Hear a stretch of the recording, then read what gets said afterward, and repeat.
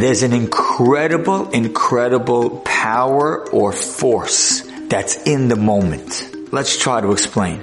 I'll be honest with you. I never in my life understood why someone ever would take drugs or even smoke a cigarette. Statistics clearly say that if you smoke consistently, you lose 10 years of your life. So is it worth it to lose 10 years of seeing children or grandchildren or great-grandchildren, maybe 20 of your grandchildren get married in that time?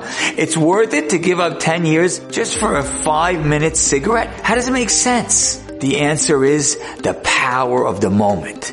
I need the cigarette now. I feel it now. And because I want it now, I can't think about when I'm 70. That's too far away.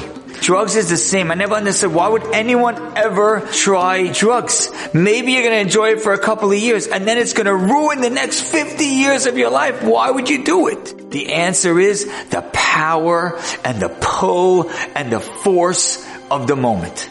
I'll give you another example. If I went over to someone who is very overweight and I said, I have a pill that will guarantee you to lose 50 pounds. Guarantee you, not some fake commercial you heard. Guarantee you lose 50 pounds. It costs $20,000. Would you do it? Anyone who could afford it would do it. For sure. $20,000 all costs and I literally lose the weight and I look fit. I would for sure do it. So let me ask you a question. How can you get pulled by a 50-cent piece of cake?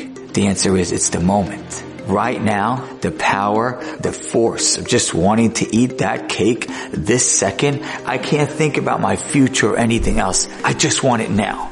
You need to know that when you're pulled to see something, even though at that split second the force feels very strong, it's just because that's what it feels like in the moment. The second you turn your head away and keep going, it doesn't feel like it took anything from you. So don't allow the moment to lie to you. Don't allow the moment to fool you. Don't allow the moment to tell you you need to.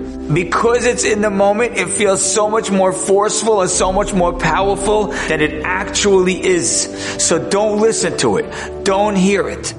The core of all the greatness of a Torah life is in the ability to hold back. When you want everything that you hope for, everything you want to build in a Torah home, everything you want to build for you, your spouse, your children, all of your dreams basically boil down to your ability to hold back and not be pulled by the power and the force and the lie of the moment.